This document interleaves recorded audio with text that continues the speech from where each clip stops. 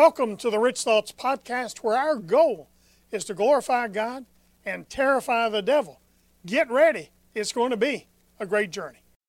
Good morning and welcome to Rich Thoughts for Breakfast. I'm Harold Herring, and that's my fine wife, Bev.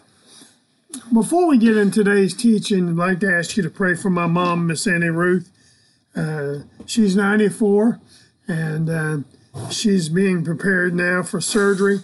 She's getting a pacemaker, and it'll improve the quality of her life for sure, we believe. But pray that everything go well in the surgery. Also, we have a dear friend whose brother needs a lot of prayer. Yeah.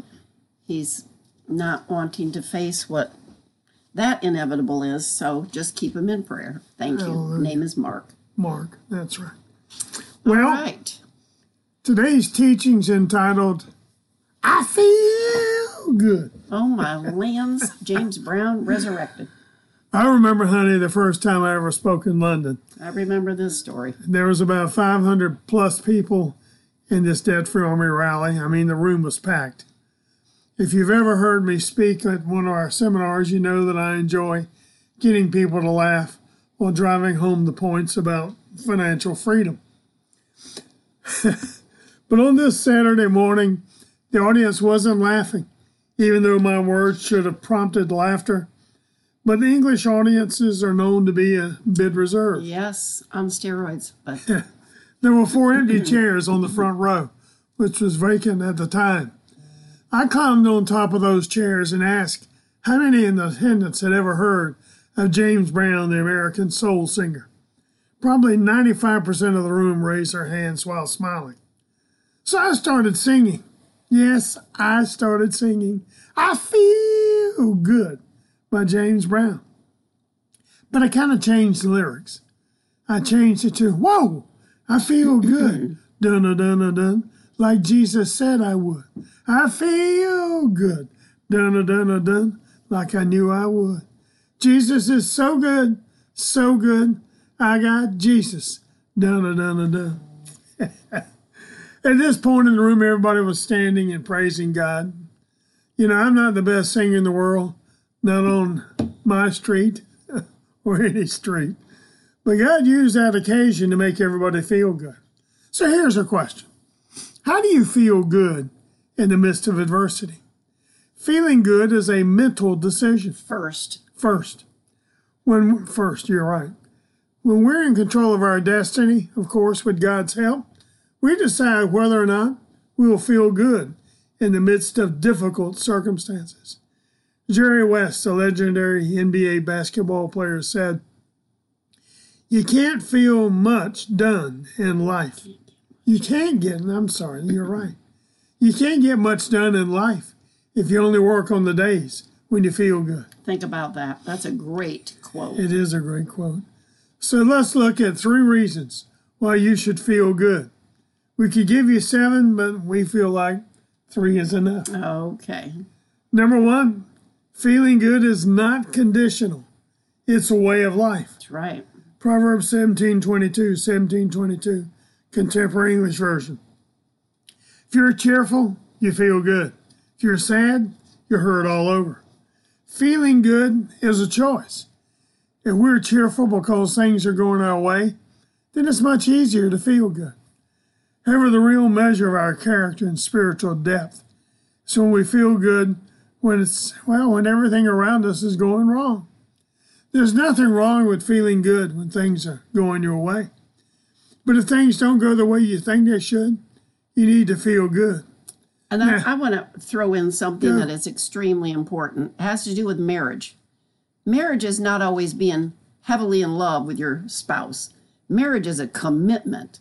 And the point of it is if you're committed, then you know what? You don't sit there and think of all the negative thoughts about your spouse.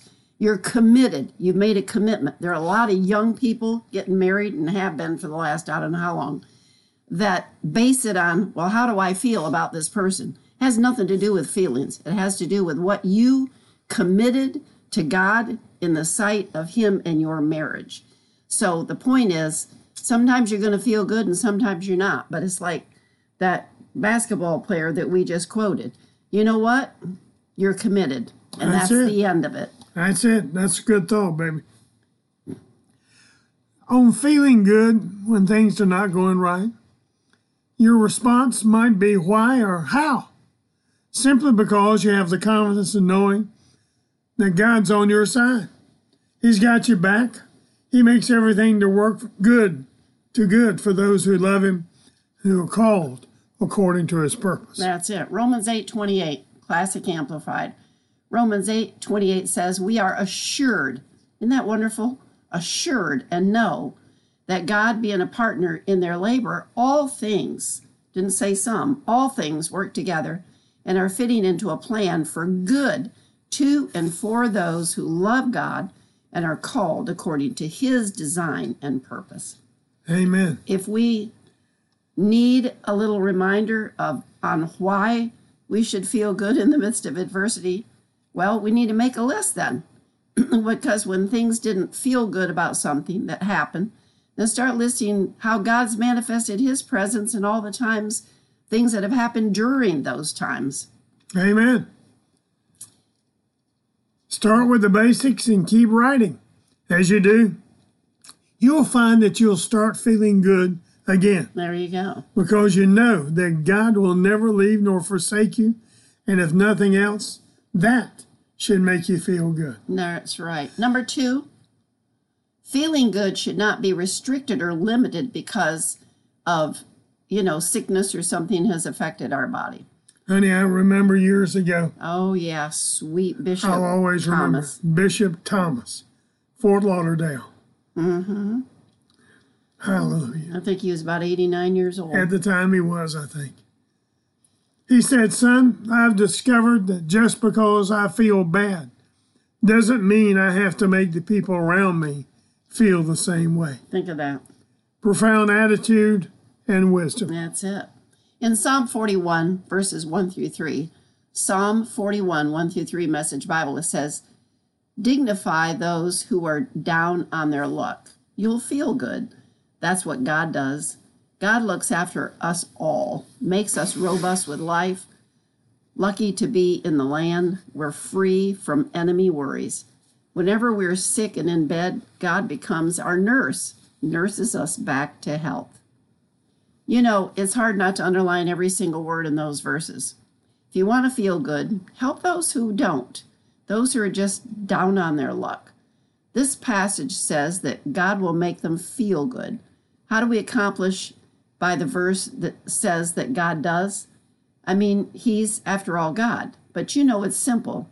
We do what God does by reading his word and doing what it says. We just got an early morning call from Haifa, Israel. Yes, we did. Where our daughter, Precious Abby, and her family are living, have been living for almost 20 months.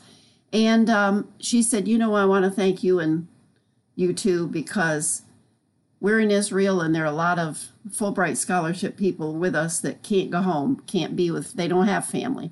So we're going to have them all over. And we're so glad at Christmas and New Year's, because we're so glad that you taught us how to be generous and share during the time of the season. And hospitality. Yep, and there are a lot of people out there who are hurting and don't have any place to go.